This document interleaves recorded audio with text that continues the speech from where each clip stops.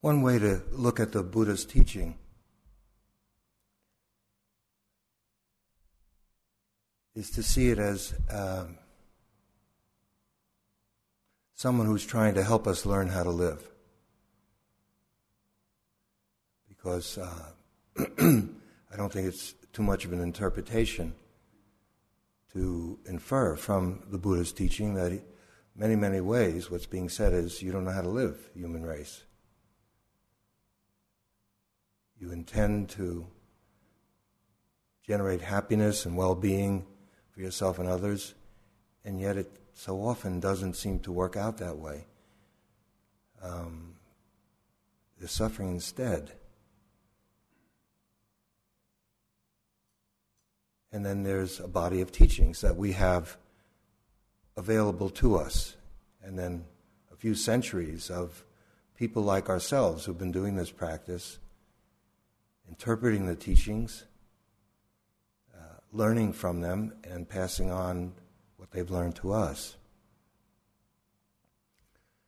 So what I'd like to talk about a bit tonight is learning how to live, and link it with another idea. It's really more a practice, self-knowing.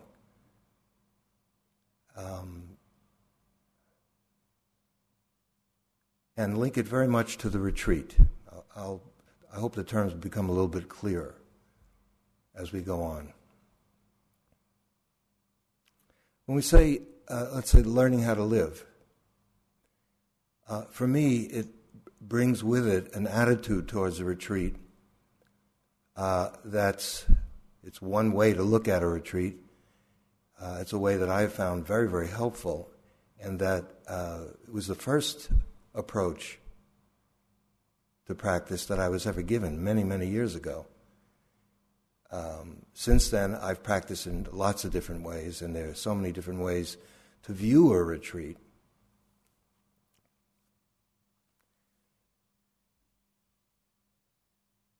All of which have merit and have strengths and weaknesses. If you noticed, those of you who are new and have never been on a retreat before, you'll just have to listen in on some of this, but most of us have done lots of retreats, or some retreats.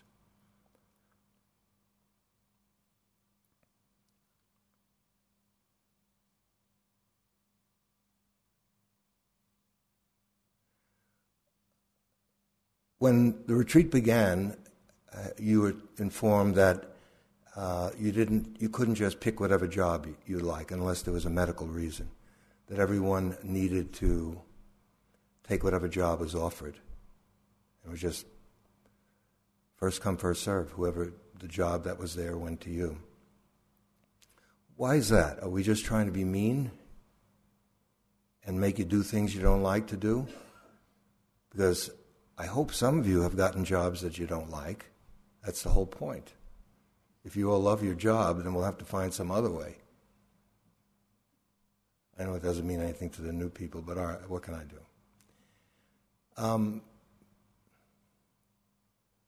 Because it's part of a view of a retreat that, for me, stands in contrast to other views. Typically, on retreats of this sort, daily life is discussed the last day of the retreat or the evening before you go home. And I'd like to talk about daily life a bit now in our first evening, first full day, the daily life of a retreat. Why do that? Towards the end, it's very often called an integration talk, where we integrate, or we are given some hints as to how to integrate what we've learned here with what awaits us at home. And this, of course, is directed at lay people. We have typically, when we leave here, we have jobs, families, school, or we'd like to get in a relationship if we're not in one. If we're in one, we'd like to get out of it. We like our job very much. We're afraid of losing it. There are children to be brought up. It's just a lot going on. But this is our life. There is a daily life on a retreat. In fact, I would say all there is life. A retreat is a slice of life. For example, there's a certain Dharma lingo, retreat lingo, which I was fairly comfortable with for a while. Not anymore. It's sort of, the real world is out there, or sometimes staff and some of us. When you have time off from your work, I'm going to go into yogi land. This is yogi land, whether you know it or not. And then go back to staff life. It's playful, it's lighthearted. And the real world are the challenges that I just hinted at. You know them all too well. As far as I can tell, there's just, prior to the Buddha, prior to Vipassana, Zen, all the different kinds of Tibetan Buddhism, or anything else, there's life. And this is a real world to me. It has its own challenges, its own fears.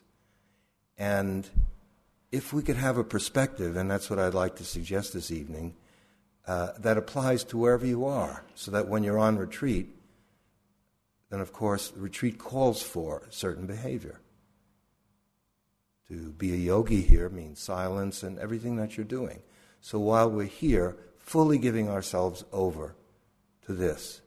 But in the midst of it, we wash ourselves, we eat, we go to the toilet, and although we're not speaking to people officially, now and then you have to perhaps on a yogi job, we affect each other. Retreats are an interesting kind of gathering in that we're alone and together.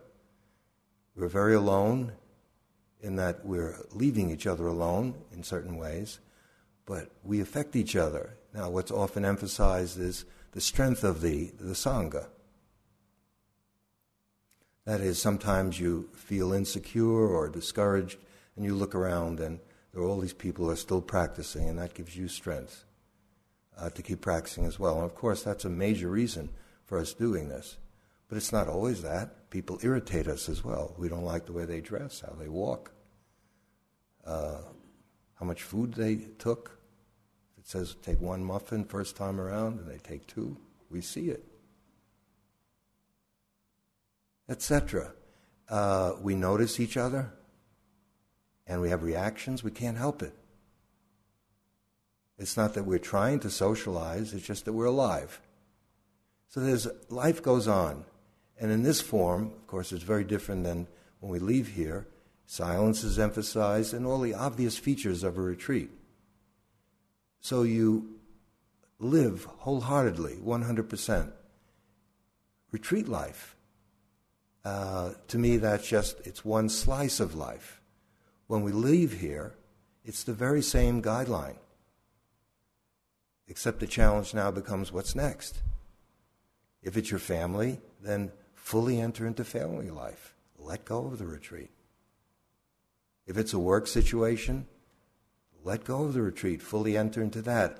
And so life becomes a succession of moving from now to now to now to now, if you want to be a little more precise, from here and here now to here now to here now to here now. There's just life.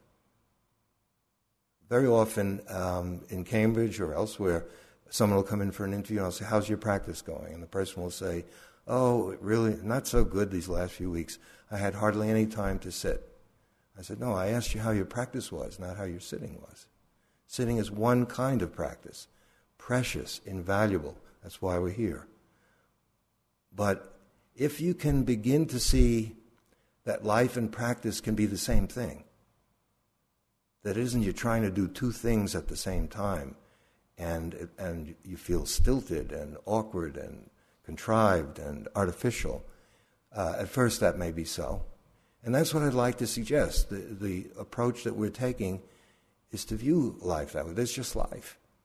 Life in the form of sitting in silence a lot, etc.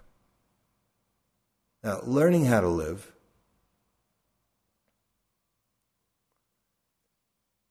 suggests that there's room for improvement. We don't really know how to live, and that's in part why we've come here. And how do you learn how to live? Well, there are teachings. There are formal teachings. Some of you have read books, lots of them. There are talks. You've heard some of the principles of Dharma. There are techniques and methods. You've been getting one since last evening. But how is that learning how to live?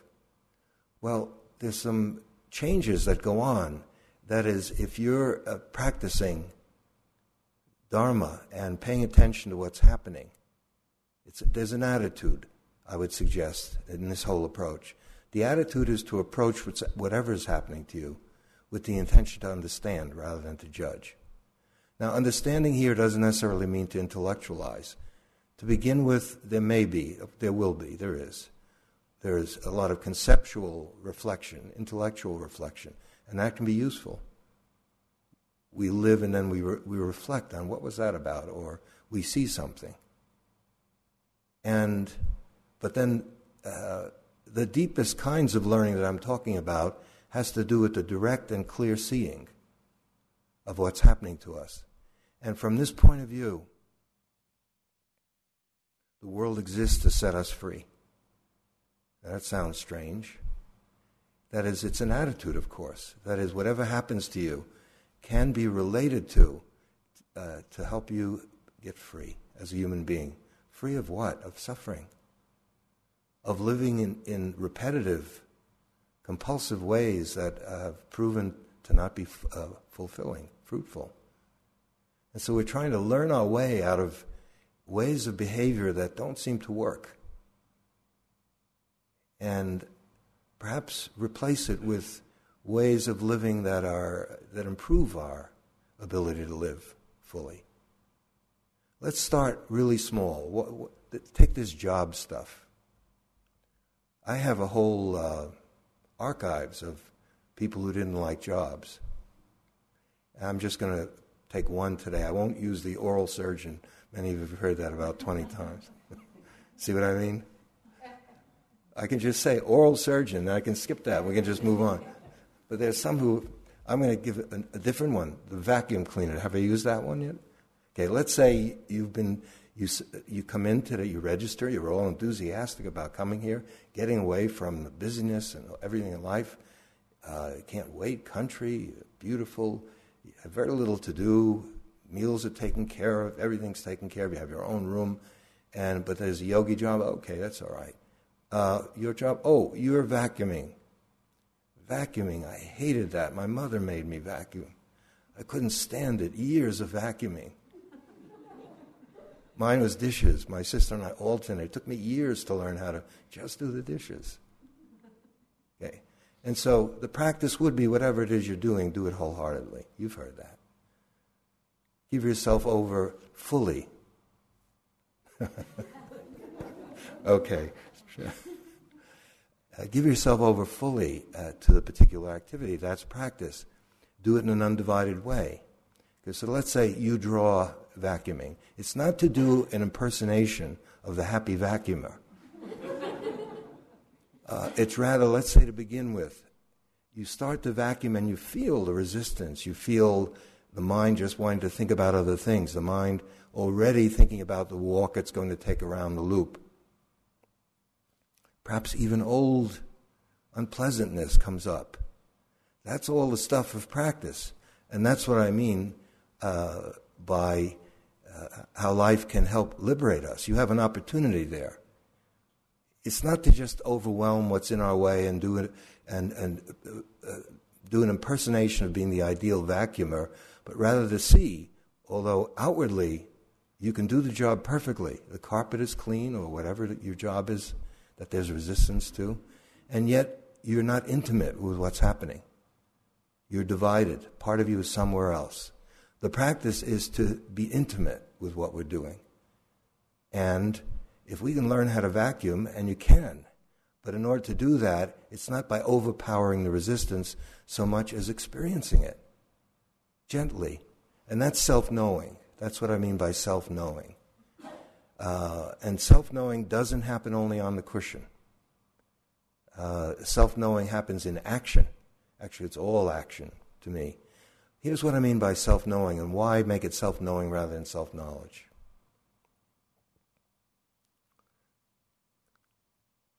The Buddha talks a great deal about being a lamp unto ourselves, taking responsibility for our own life. Our own misery comes from our own heart, unexamined mind. And our own happiness comes from there as well. And so much of what we're doing is learning how to look inside, how to develop, to come to, and we're told we have tremendous potential, tremendous joy and peace, real peace, profound peace inside us. And we're wasting our life, we're spending so much of our life frittering around the surface like water bugs. And we're learning how to look at that, to see that. It's not pleasant necessarily.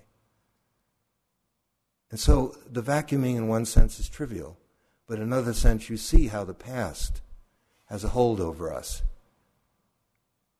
And self-knowing only happens in the active present. Self-knowledge is an accumulation. Knowledge is the past. And some of you won't like this. Let's talk a bit about self-knowing. It's not you, it's all of us. Don't we love our story? Self-knowledge is about the story. Adding a new chapter. My first retreat. I was silent for 7 days. How many parties are you going to milk that one for? Okay, 7 days, really? How did you do it? Weren't you bored? Yeah, sometimes, sure.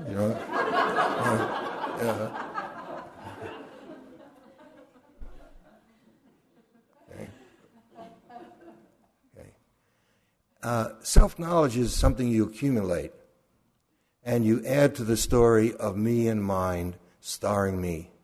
How I used to be, how I think I am now, how I will be in the future. Constant revisions going on, future chapters being envisioned, and we live for that. We get wounded. What gets wounded? It's me. So it's a story of me. This isn't that. Self-knowing happens in the active present. It's the clear seeing of what's happening, and that's the end of it. It has no more value. Self-knowledge is you add it to the archives. It's the past. And I'm not saying now you have to, in a sense, a self-inflicted lobotomy. You have no past. If you meet people, you can talk about your past. But it's a matter of being free, and also understanding how much the past, how much of our life, which we think is spontaneous, is filtered through the past. We're living in the shadow of yesterday. So much of what we think is, I'm really seeing what's happening. We're seeing it through yesterday, through our particular life. The joys and the sorrows, the wounds and the successes, which are all there. Self-knowing, as we are developing it, is when the mind is very, very clear. It has no past. It has no future. It's like a clear mirror. Now, I'm not saying the quality of our attention is like that to begin with. The mirror is marked over with preferences and so forth. But let's go back to the vacuuming. If you can really just vacuum, and while you're doing it, it's not that you have to stop in the middle and take a look at your mind. With practice, you can live your life and also be sensitive, attuned to the reactions that are coming about. Life keeps stimulating reactions that we have about what's happening, about who we are, about what's going on. And as we see it, though, we take the power out of it. When you start to see what's happening, it's not to deny anything, quite the contrary. Our practice is the practice of liberation. If we grasp onto something, typically stuff we like, or we push things away, typically stuff we don't like, we're, in this way of looking at things, we're enslaved.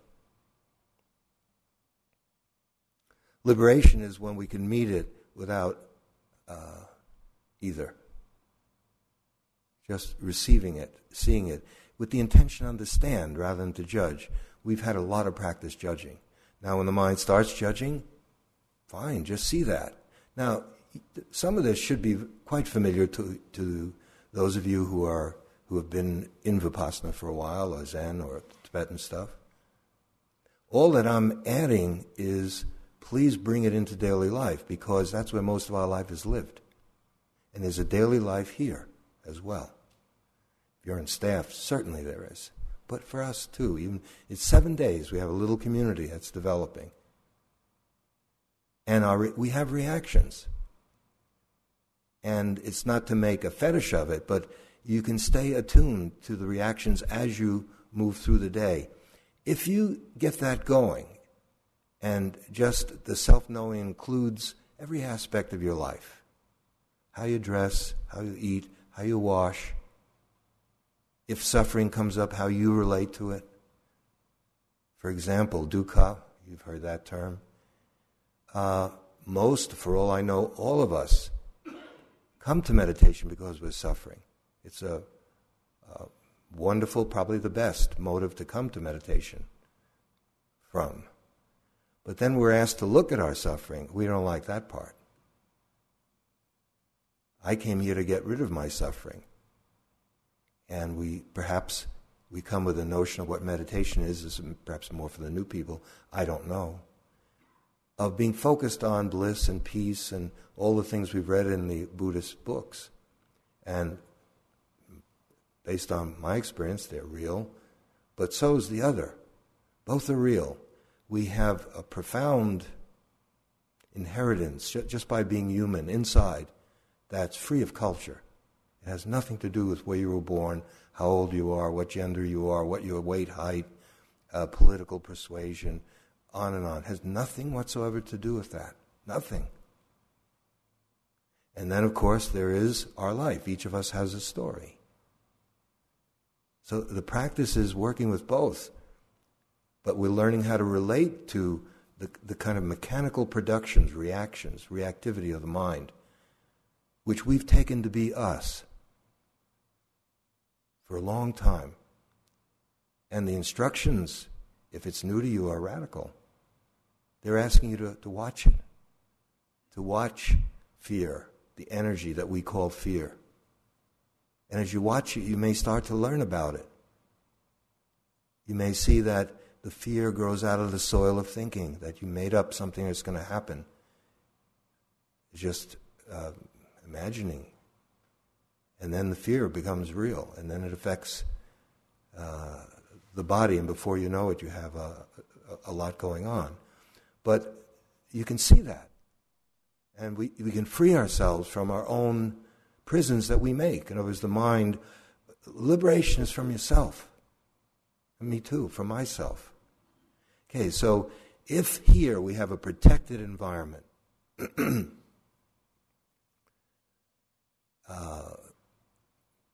don't know if this is true, but I think there's a good chance that selectively there are probably a lot of kind people here. Probably we have similar political views about the war and the president. We like vegetables, organic ones. Or as you're among friends, it's safe. What better chance to begin to learn how to pay attention as to how you live. When you come into the hall, just sit, of course. When you do your yogi job, just do your yogi job and learn from it. Because what happens is, typically, the mind has a mind of its own. And so when we're eating, the mind you don't know what the mind's going to do because you don't own it. But we can begin to see what's going on. As we see, we take the power out of it, and then there's 100% eating, 100% whatever it is. The walking, it's for some of you are doing yoga in the yoga room. Try doing yoga this way. Forget about, temporarily at least, chakras, nadis, and give up the hope that you're going to be on the cover of Yoga Journal. You're not going to make it. Sorry. Maybe a few of you will. And do it in the same spirit that you do walking meditation. Just do each asana mindfully, wholeheartedly. It's the same practice. So what is being suggested here is that during the 7 days, of course the star of the show is the sitting. But there's a lot of other things going on as well. And if you can practice that so that you take each activity in its turn, give yourself over to it. And then when it's over, exhale it, let it go. move on to the next, and of course, watch what happens. Intimacy of practice is one way of talking about enlightenment. A great Japanese master was asked, what is enlightenment? What is all of this? And he said, it's being intimate with all things. Of course, first and foremost with yourself. Learning how to live begins and ends with you and me. We have to learn how to live with ourselves. Out of that comes all the benefit of living with others. It's not first you do this and then you do that. It's simultaneous. It's all going on. Here you have a wonderful opportunity to spend a lot of time inside. What is thinking? When we engage in thinking, it seems to get in the way so much. We don't know much about thinking. We're too busy doing it. Probably most of us are not living thinking. We're good at it. We've never really thought about thinking. And we have, in an unexamined way, believed our thoughts, which propel us into action, some of which doesn't turn out so well. But here, let's say the instructions are so simple. Be with the breath. In, out, in, out, in, out. So what's the Buddha suggesting here? By the way, now this may be taken for granted by some of you. But a focused, concentrated mind, in other words, this first meditative exercise, using breathing, and some of you using a few different objects, that's fine. That's to develop a real focused attention. You can't do anything in life well without focused attention. It's not just about insight meditation. The quality of your life has everything to do with your ability to listen, to pay attention, not just to yourself, but to whatever is happening to you. And we know it's a problem. So much talk about when the mind is agitated. Lots of pharmaceuticals to help us. I'm not saying don't, that's up to you. Or it's dull. And yet, in our culture, there are a lot of wonderful things, but this capacity to pay attention, even though it's so central to human life, and certainly if you want to get free, there's no way around it. We don't know much about it. William James talked a bit about being the importance of being focused, being able to focus attention. But he also confessed, he was in a famous talk to educators, to teachers, that he didn't know of many ways to help improve that. He didn't even know if it could be improved. There wasn't a view of the plasticity of attention. Well, the contemplative heritage in Buddhism, in Hinduism, in yogas, goes back thousands of years. Highly developed technology. It's not new. And the mind can be trained. It is plastic. You're not fated to be either agitated or dull so much of the time. And you're doing it. There's training. People like yourself, we're all doing it. We learn something. Okay, now officially,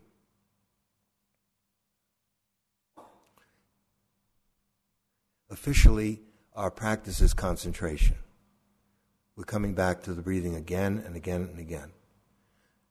But of course, you've noticed that your mind is taken away from the breathing also, perhaps again and again and again. And if you look closely, you may see that a good deal of the time it's taken away by thoughts about the future or memories, psychological time.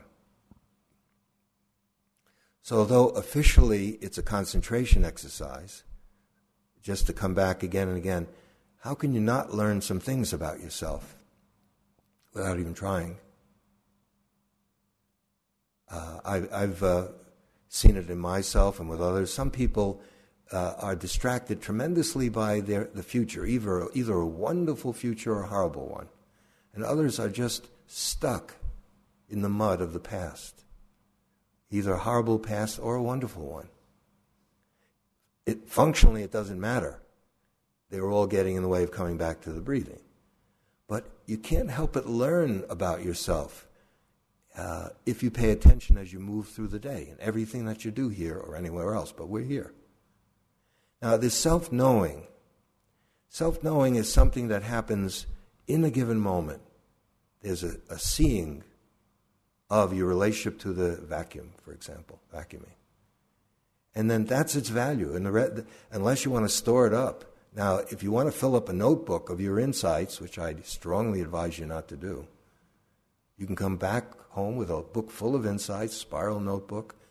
It's all worthless. Maybe not worthless, but it's not.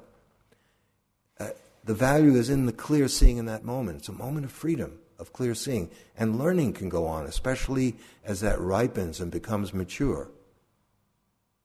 William James doubted if it was possible to have a focused, or others, not just a focused attention. But we know, and I'm not saying you have to do this, we know that in jhanic training, people can get concentrated for hours with the mind not moving. That isn't liberation, but that's a human skill that can be developed, and it can be, if employed correctly, very, very, very helpful. But some degree of improving our ability to pay attention is needed if you're going to take a look at your life, which you know that the instructions open up, but even before they do, there's always life. Where else are you going to be? If you go to a cave, it's inside of you. There's no escape. Wherever you go, there you are again. That comes from, not from John Kabat-Zinn, it comes from Buckaroo Banzai. He had it first. Worst movie ever made. But I heard that line in it, and it blew me away. And the rest of the film is just awful. But I walked out. Wherever you go, there you are again. Far out, man. So here you are. Larry's on retreat. Michael's on retreat. You are. But it's a here. It's a now. And it just keeps being now. There's nothing else. Now, by now, by now. Now, self-knowing, when you start paying attention,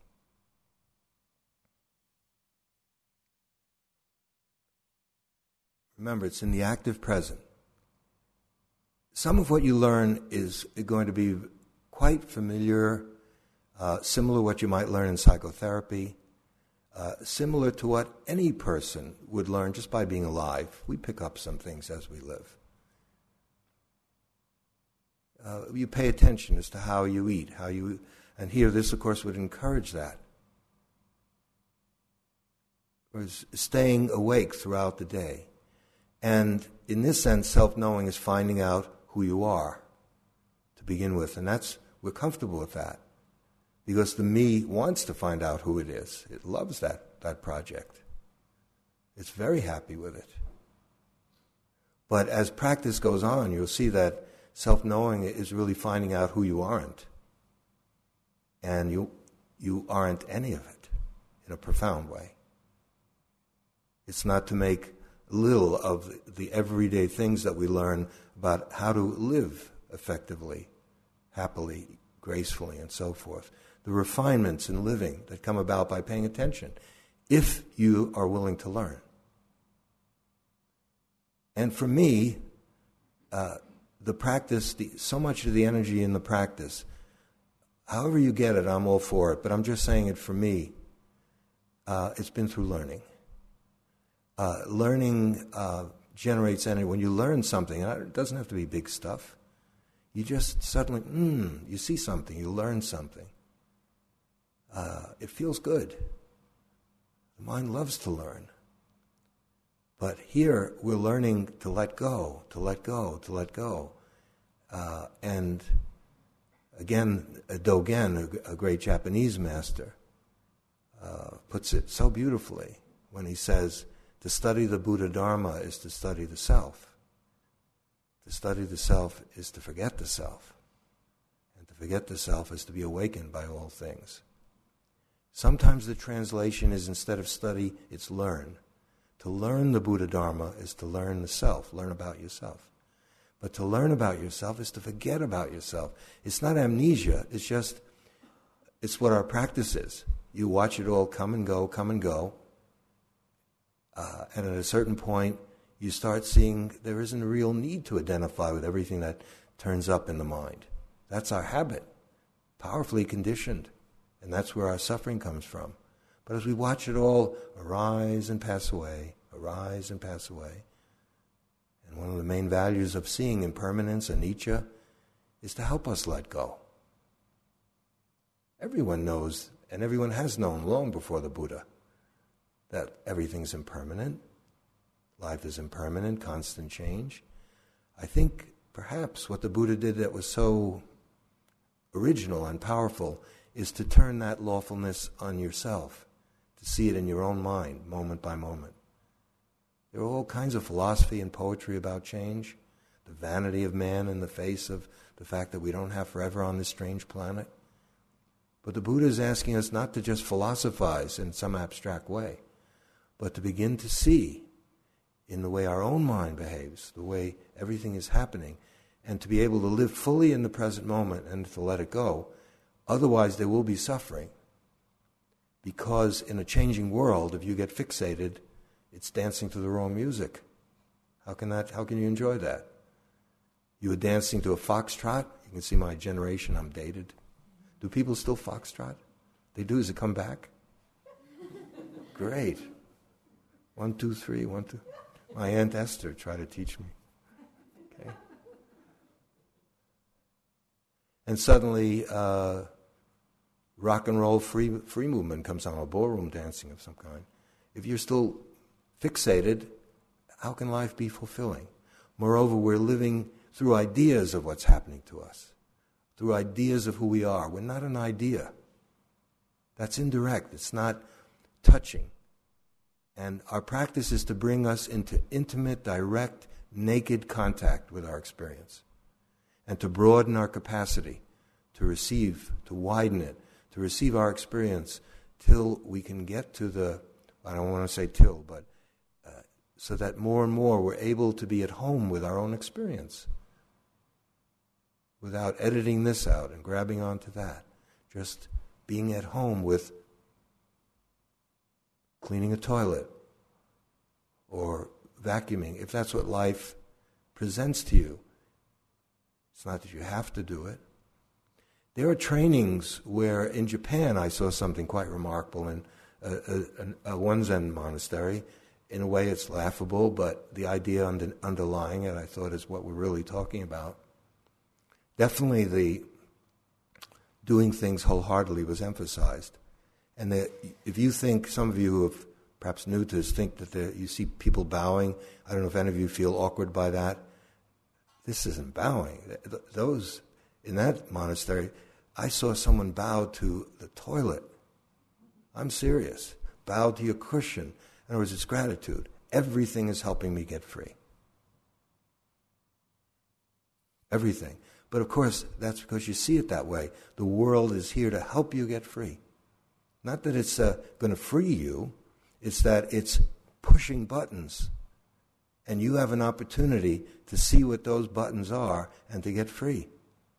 Your reactions are coming from your life history, your conditioning, my conditioning. It'll go on forever unless we meet it fully, receive it in a non-judgmental way, and that's what we're learning how to do.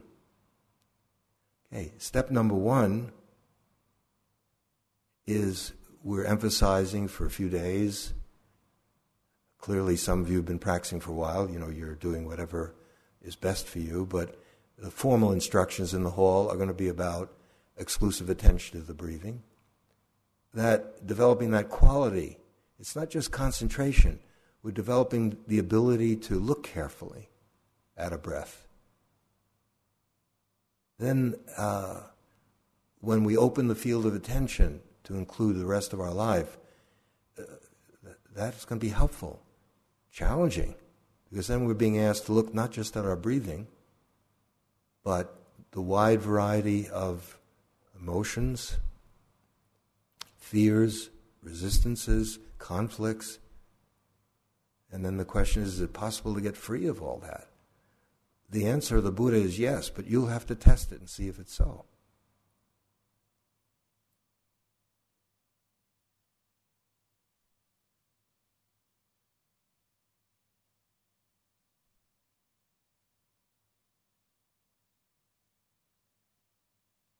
If this perspective sinks in, when the time comes to leave here, you don't really need to integrate anything with anything. You need to move on. When you leave this behind, you move to what's next. And there may be lingering notions and effects of having been here in silence, but you practice with them. And so a retreat's a slice of life. It's as real as your work situation in its own way. And we'll get to relationship, and it's relationship here meaning not just intimate or long-term. Relationship, perhaps next time, as a primary source of self-knowing and freedom, as a mirror to help us see ourselves and to let go, to learn the Dharma. The Buddha Dharma is to learn the self, learn about the self. To learn about the self is to forget about the self and to be awakened by all things. If that doesn't make sense to you yet, if you're very new, it's a seed. Leave it alone. Don't worry about it. Could we have a few moments of silence, please?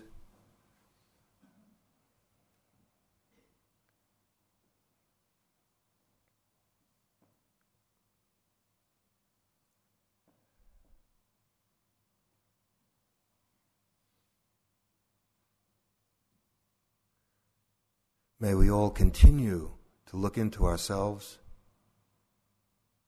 May we see things exactly as they are. And may such clear seeing